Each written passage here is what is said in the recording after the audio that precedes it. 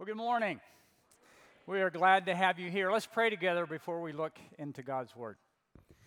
Father, we thank you that you are a way maker, a miracle worker, a light in the darkness.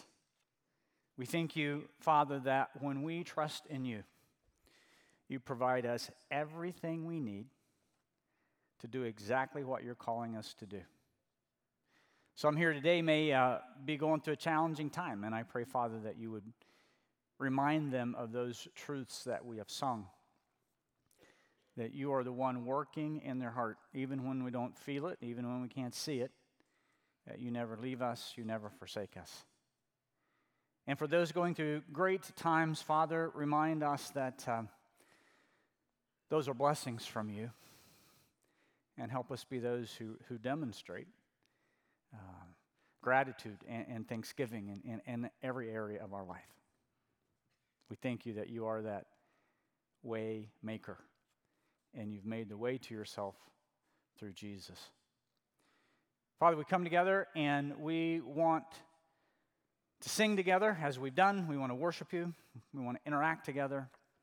Before we look at your word, Lord, we want to pray together in one voice the way Jesus, your Son, our Savior, taught us to pray.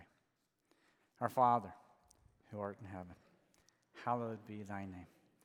Thy kingdom come, thy will be done on earth as it is in heaven. Give us this day our daily bread. Forgive us our trespasses as we forgive those who trespass against us. And lead us not into temptation, but deliver us from evil.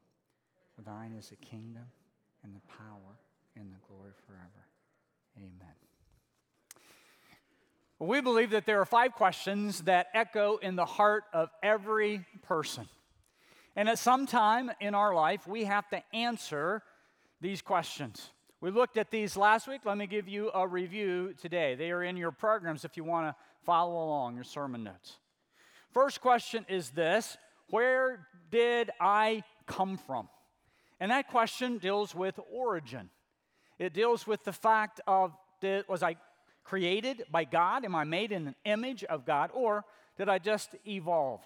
And that changes the way we think, right? Second question, who am I? That's identity. Our identity. Who are we at our core? When everything else is stripped away, what is our identity? Third question is, why am I here? That's my meaning or purpose. God put me on this earth for a specific reason. Why is that? 4, how should I live? That's morality. What's right and wrong, and where do I go to determine what's right and wrong? And then number 5, where am I going? That's my destiny. When this life is over, what happens the nanosecond after you die? Now, those 5 questions determine your worldview, the lens through which you see the world, the lens through which you live. And a worldview can be a lot of different things. You could be a naturalist. You could hold to naturalism. And naturalism basically is I am God. There is no God. I am God. Secularism is that played out. Naturalism applied. Secularism is there is no God. Therefore, I'm going to worship myself as God.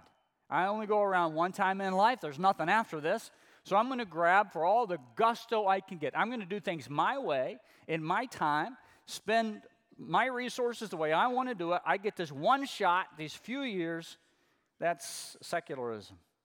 Postmodernism says, you are not the boss of me. I am. I'm going to do things my way, and I am going to determine what's right. I'm going to determine what's wrong. In fact, I may even let the culture kind of determine that, because what was right 100 years ago may not be right today, and what's right today might not be right 100 years ago. You're not the boss of me.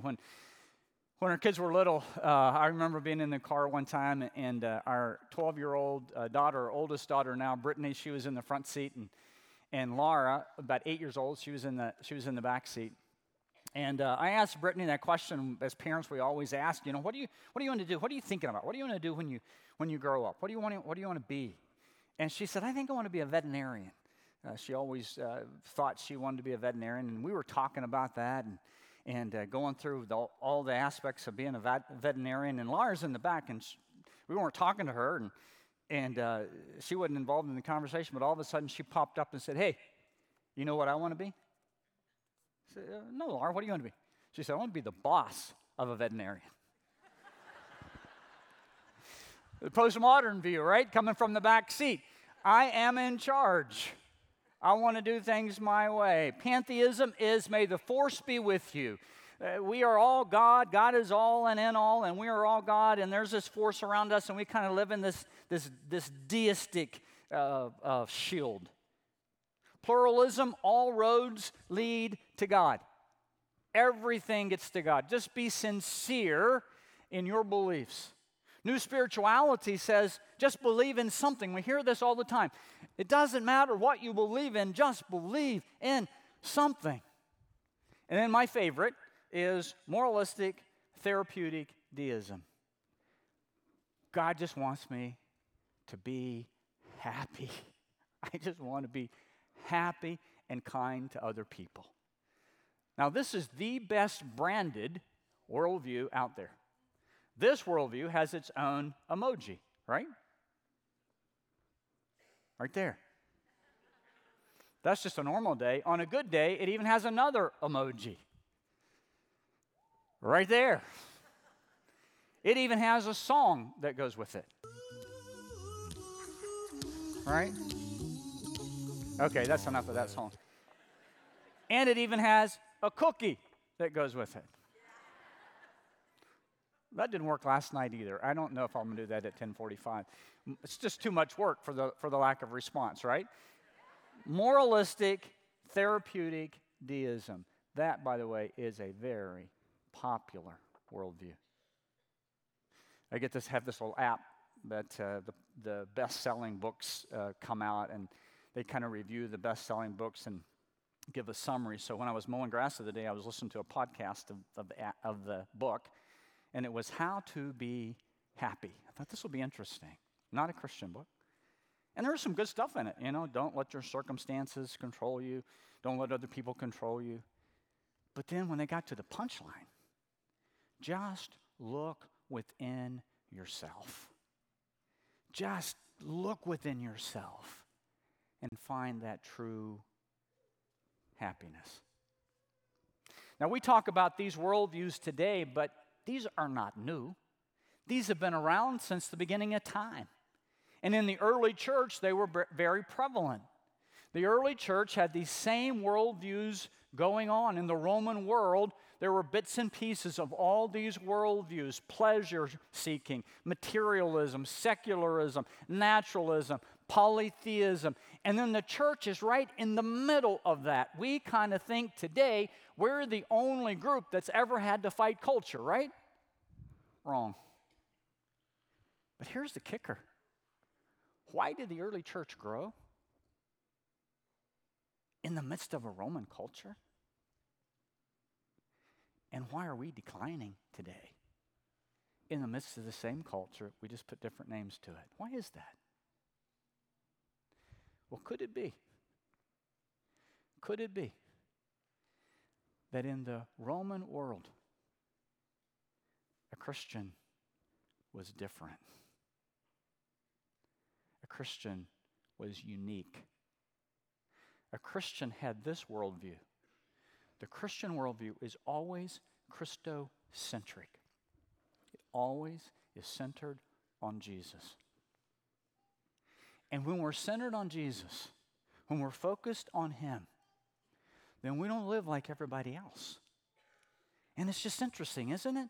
Even during the persecutions, even during those difficult times in the Roman Empire, the Christian church grew like crazy, and we're declining today. Could it be that we look more like the culture than really our worldview that we say we believe in? Take your Bibles and open them to the second chapter of 1 Corinthians. 1 Corinthians chapter 2. So when you say the Christian worldview is Christocentric, right, you can read that in any book, and you can agree with it or not agree with it. But today, in our passage in chapter 2, Paul's going to tell us why our worldview is Christocentric. Why? And then he's going to tell us how to live out the Christian worldview. So the Christian worldview is our what, right? He's going to tell us our why, and then he's going to tell us our how. We're going to work our way through this chapter. Now, if you look at chapter 2, it's an inductive chapter. That means that this section of Scripture, Paul builds and builds and builds and builds, and then he, boom, makes his point at the end. So let's start at the end. Chapter 2, verse 16. In chapter 2, verse 16, here is the main point of what Paul is trying to say, the why of our Christian worldview. And Paul says this, but we, talking about believers, but we have the mind of Christ. Believers have the mind of Christ. Our worldview is Christocentric. The why is because we have the mind of Christ. Will you say that with me? But, it's not even on the screen, but you can remember. Ready? But we have the mind of Christ. That is not some inspirational slogan. That is not some motivational thing that we put on our mirror every day to see it as we get up and get ready for work, get ready for school. We as believers, Paul is saying, here's why we have a Christocentric worldview. We have the mind of Christ. The word mind is the Greek word nous, and it means way of thinking, disposition, attitude. So when Paul says we have the mind of Christ, he is saying, as believers, we have Christ's way of thinking. It is in us. It is now, because of Jesus, hardwired in us. We have Christ's way of thinking. We have Christ's character. We have Christ's attitude. Our worldview is Christocentric because we have the mind of Christ. Now, if you're like me and you read that, you think, okay, I see it, I know it's true, but I have trouble really living it out. Anybody else? The mind of Christ, the attitude of Jesus, the character of Jesus, the thinking of Jesus. I have struggles living that out. So Paul, in this chapter, is going to say, that's who you are. That's what you have. That's why your worldview is Christocentric. But let me tell you how to live it out. Look at chapter 2, verse 1. Paul says this, and I, when I came to you, brothers, did not come proclaiming to you the testimony of God with lofty speech and wisdom. Remember, Paul went to Corinth. He was there for 18 months. Paul was a highly, highly trained lawyer, an expert in the Old Testament law. He could have blown them away with his terminology. He could have blown them away with his speech. He was a brilliant man. But Paul says, I chose not to impress you with who I am or my words, lofty speech or wisdom. That's what the Greek philosophers of your day do. That's the culture of your day. I am not going to become part of the culture of your day.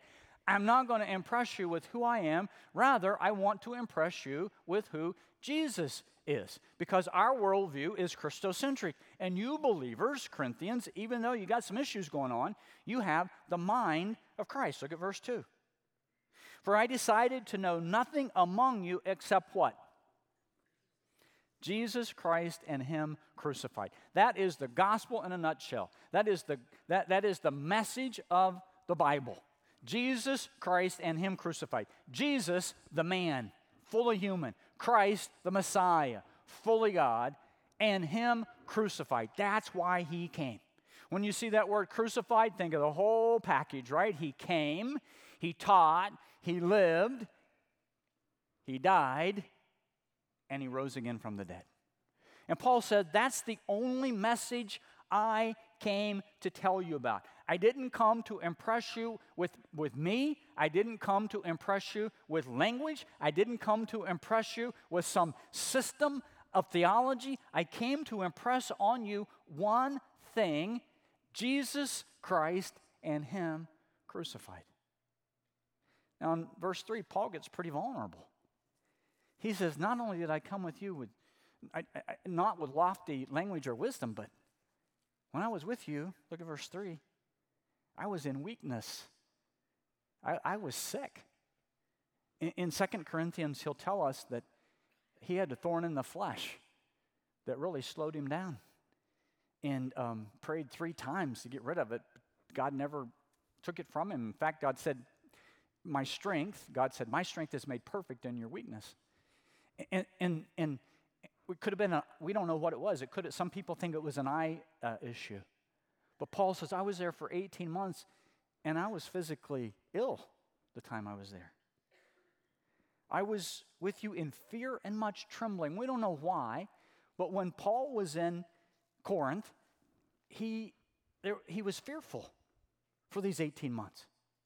In Acts chapter 18, verses 9 and 10, the Lord said to Paul one night in a vision, do not be afraid. Now, why would God have to tell someone not to be afraid? Because they're afraid, right?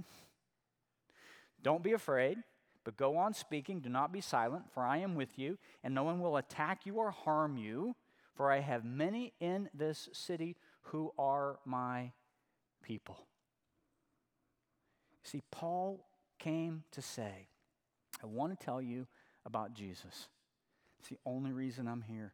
It's not to impress you with words. There's an old story. I don't know if it's true or not, but it's an old story that I used to when we used to look at an illustration for sermon illustrations in book. It was always in the book, and it was about the 1800s when there was no TV, there was no radio, there was no internet, there were no iPhones, and the entertainment of the day were orators who would go into a city and they would fill out auditoriums. They would give speeches, they would read poems, they would read literature, they'd do all these things. And the story is one guy goes into this town and he packs it out, and he does all this poetry and literature, and the people are just amazed by him.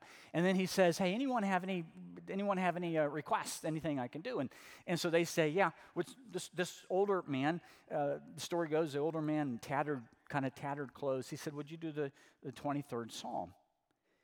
And so the guy said, yeah, I'll do it, but one condition, I'll do it if you'll do it after me.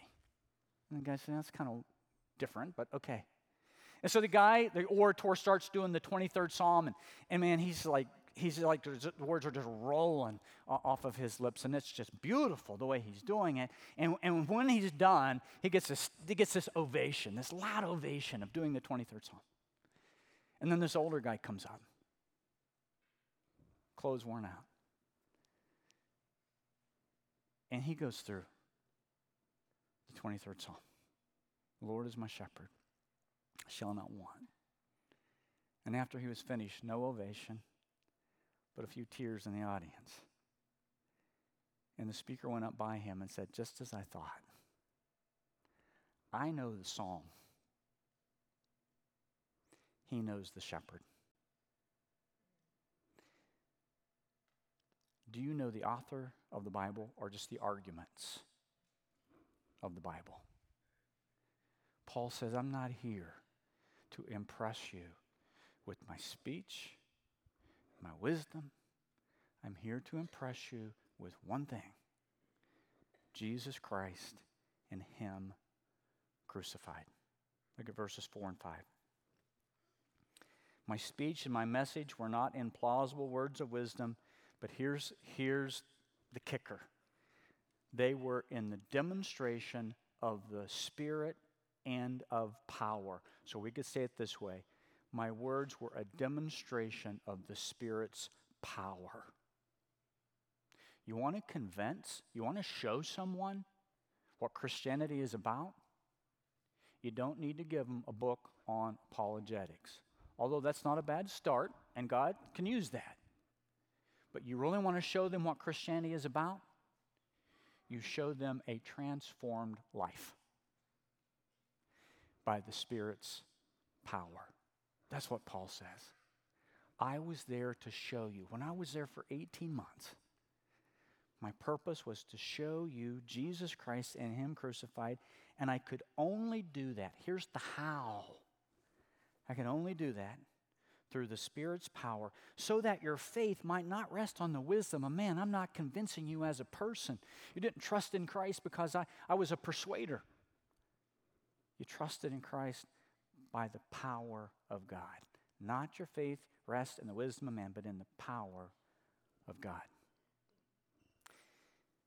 In verse 6, Paul begins to kind of drill down on this. The first observation we would make then is this: the Christian life is a demonstration of the Spirit's power. So we said, what's the what, right?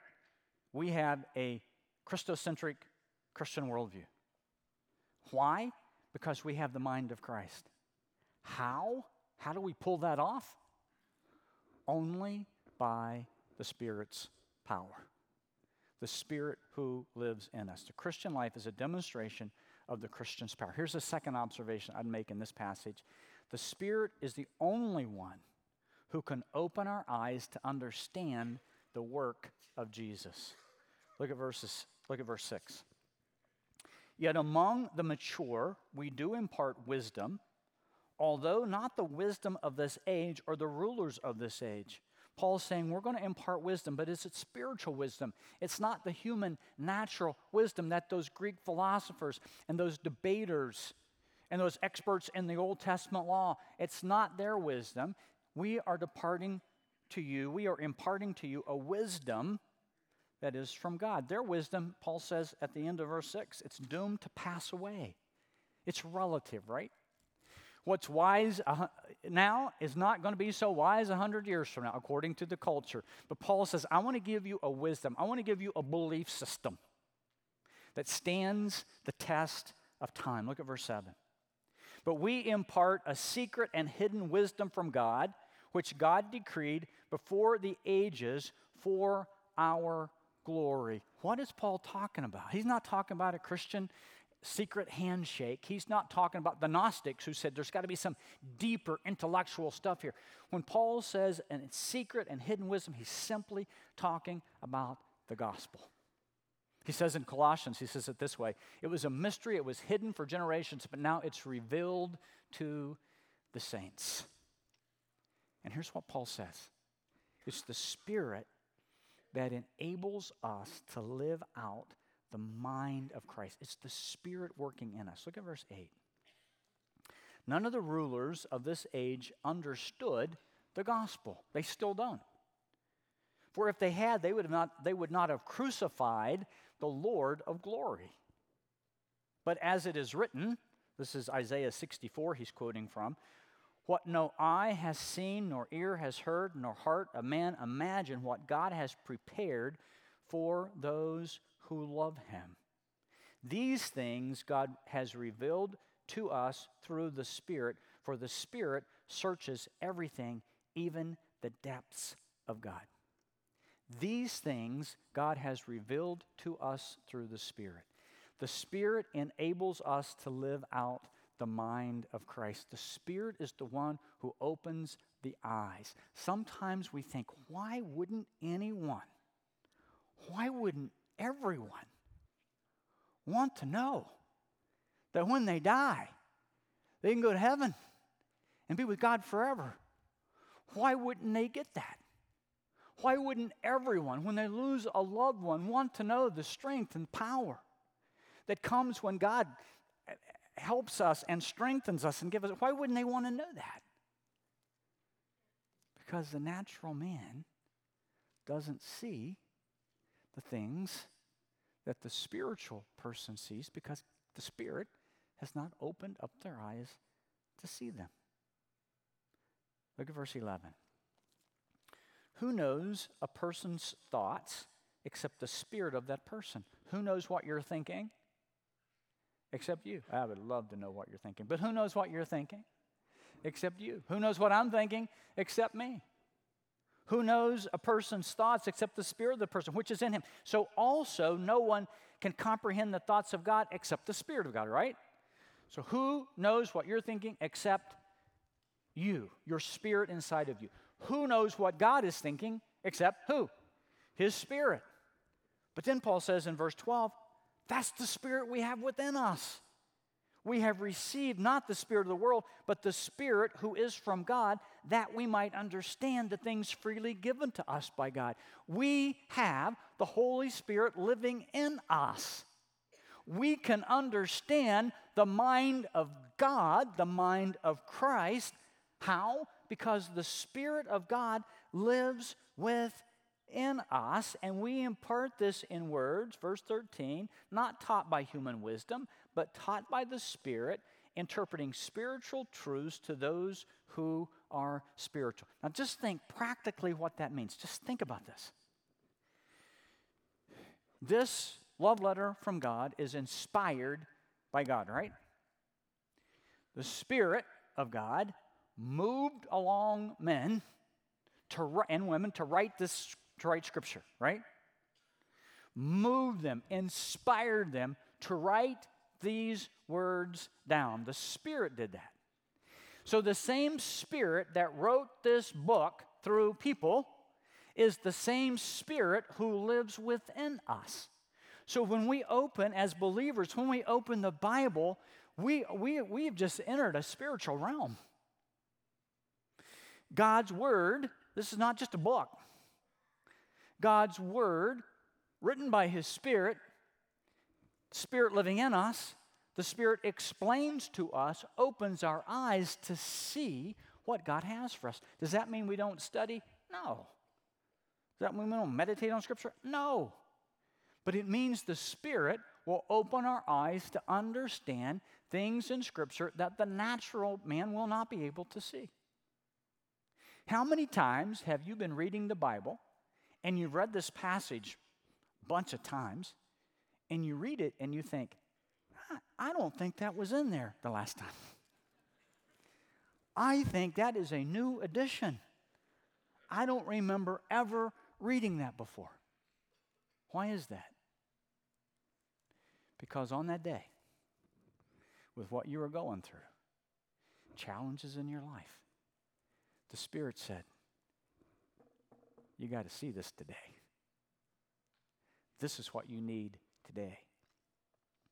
And He opens our eyes to see things we would never be able to see on our own.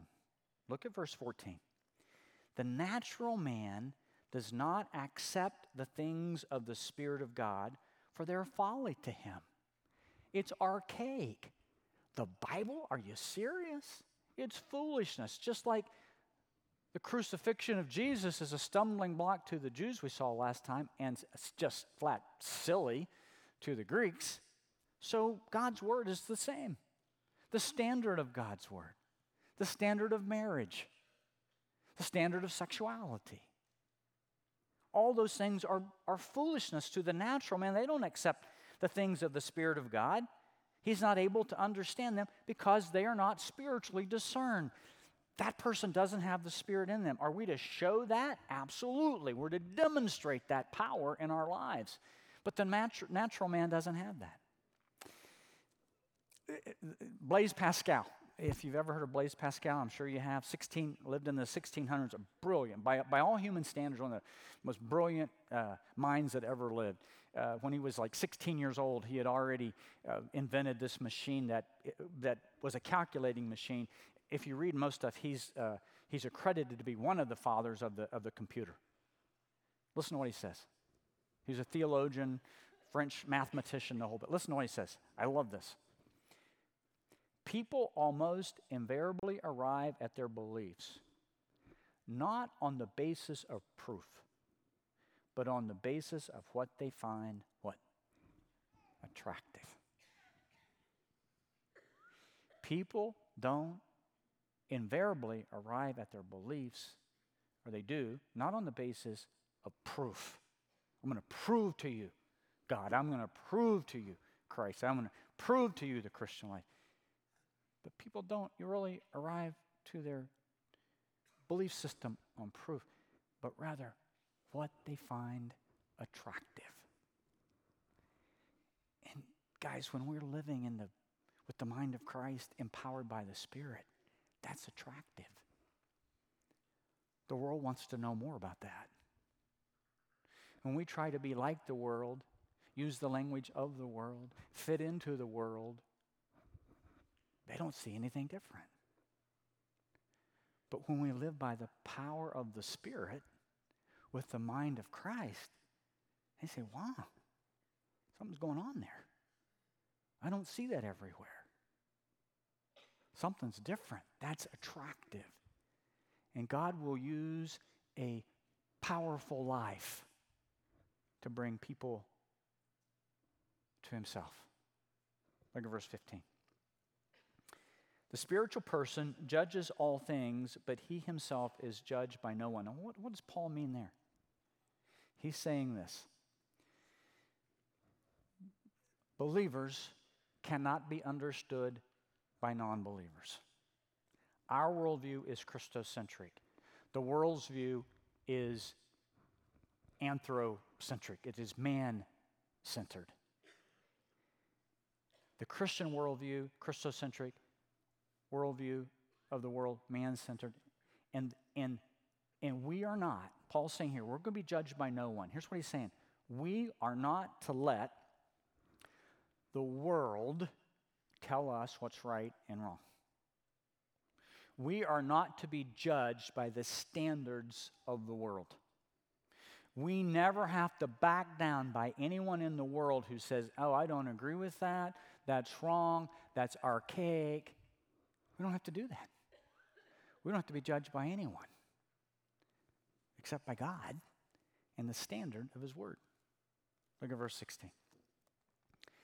For who has understood the mind of the Lord to instruct him? Paul's saying, we have the mind of Christ. And who has understood the mind of God so that we tell him what to do? And now Paul gets to his main point, right? Here we are back to it. But we have the mind of Christ. We have the mind of Christ. All right, as we wrap up, let's just think about that. What does that mean?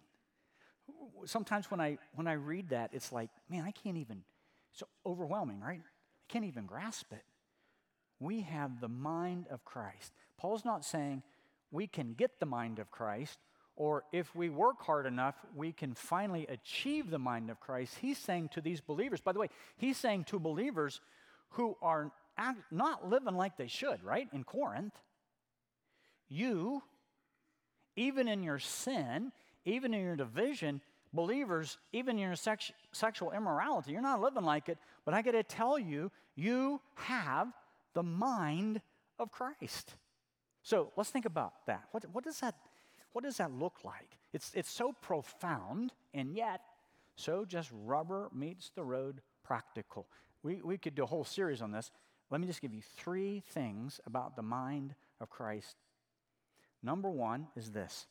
Remember when the Jewish leaders went to Jesus and they said, Jesus, of all the laws in the Old Testament, what is the most important? What were they really asking Jesus? What's in your mind? What are you thinking?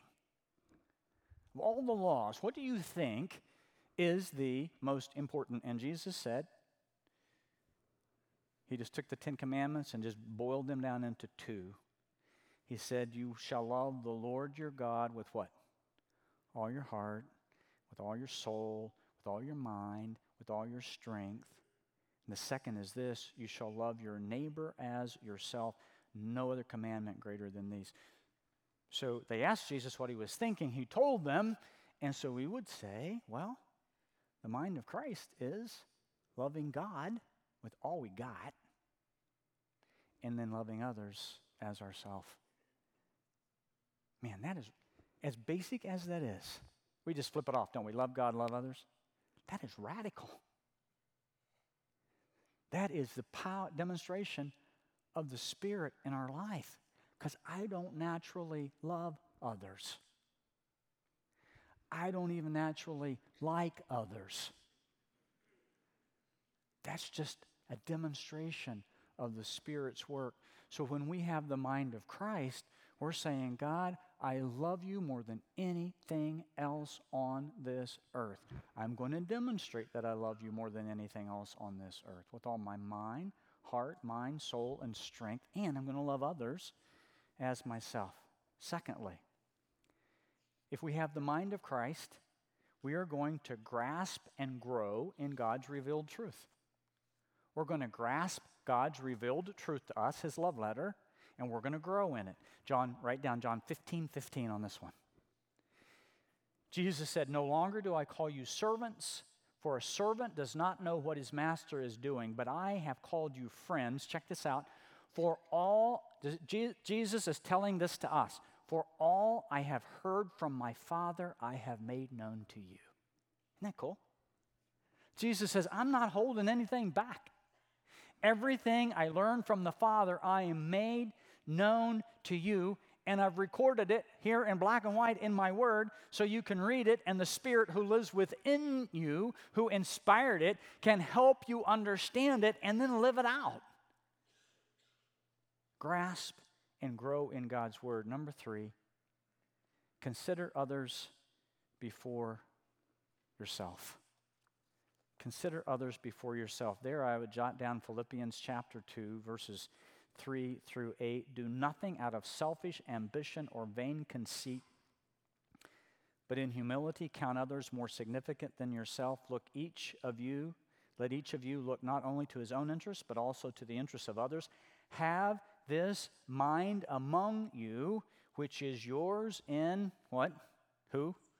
Christ Jesus, who, though he was in the form of God, did not count equality with God something to be grasped, but he emptied himself by taking on the form of a servant, being born in the likeness of men, and being found in human form, he humbled himself by becoming obedient to death, even death on a cross. Have this mind in you that was also in Christ, humility. He considered others before himself. Pretty basic stuff, isn't it? Love God and others, grasp God's word, and live a life that doesn't look out of your own interests, but the interests of others. That, guys, is the mind of Christ. That is radical stuff. And that can only be done by the Spirit working in our life.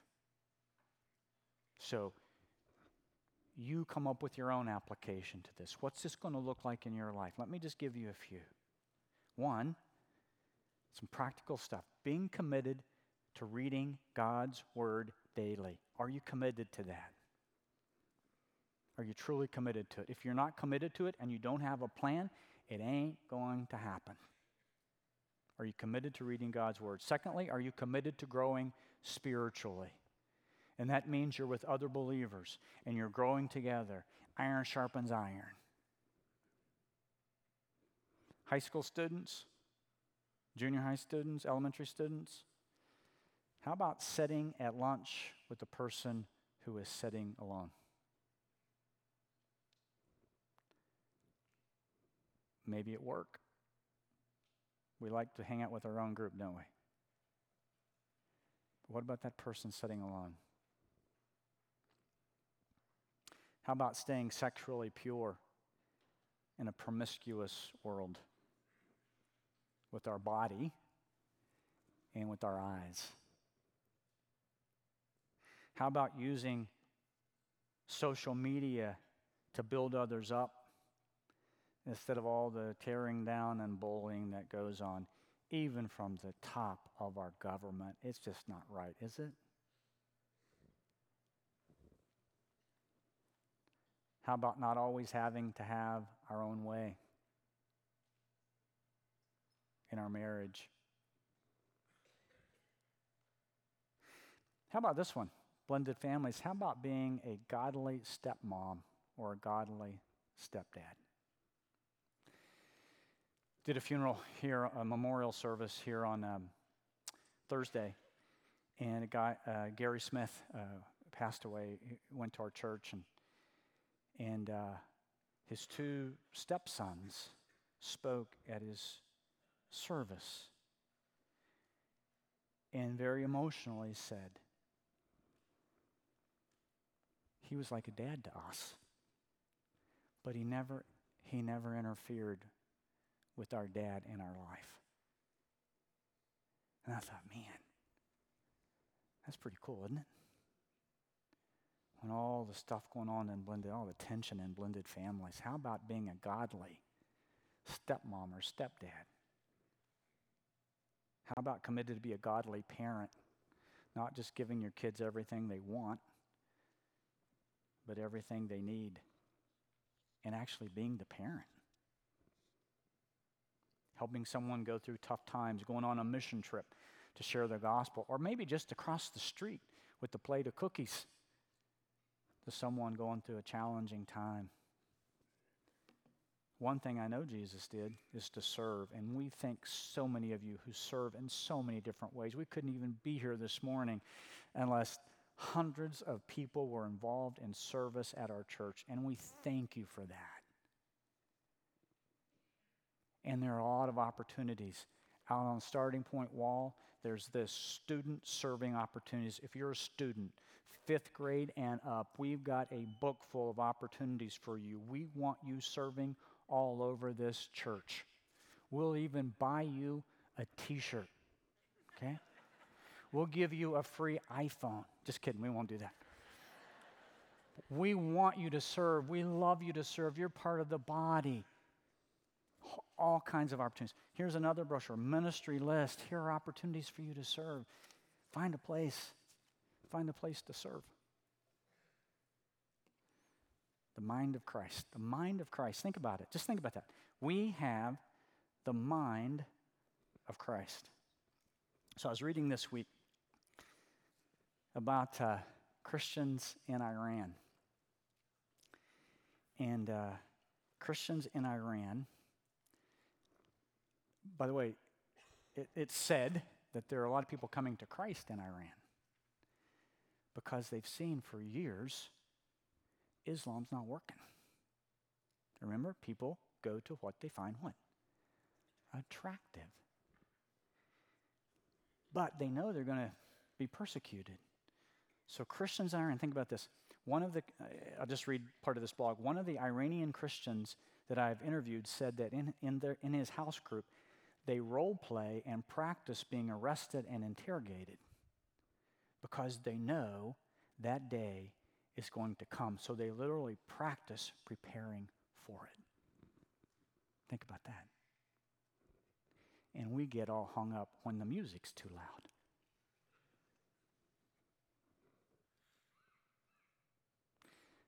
Same blog said, persecuted Christians don't say, pray that they'll let me go, or pray that this will stop.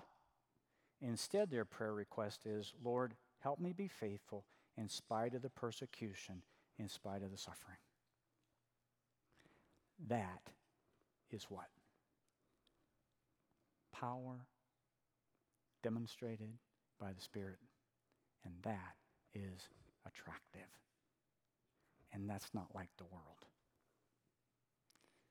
When we have the mind of Christ, things change. When the early church had the mind of Christ, even in persecution, even in a terrible secular society, the church grew. So we have to ask our question, and we have to deal with it, right? Why is it declining today? When we have more freedom than ever before. We have the mind of Christ. Father, I pray that you would drive that home. Help us not just to know that, but help us to live it, to demonstrate to a watching world, to be attractive in our living out day by day, moment by moment, in the frustrating times, in the discouraging times, in the great times. Remind us we have the mind of Christ, his thinking, his character, his attitude, empowered by the Holy Spirit. And this week, help us to be that person who demonstrates the Spirit's power in our lives. We pray. In Christ's name, Amen.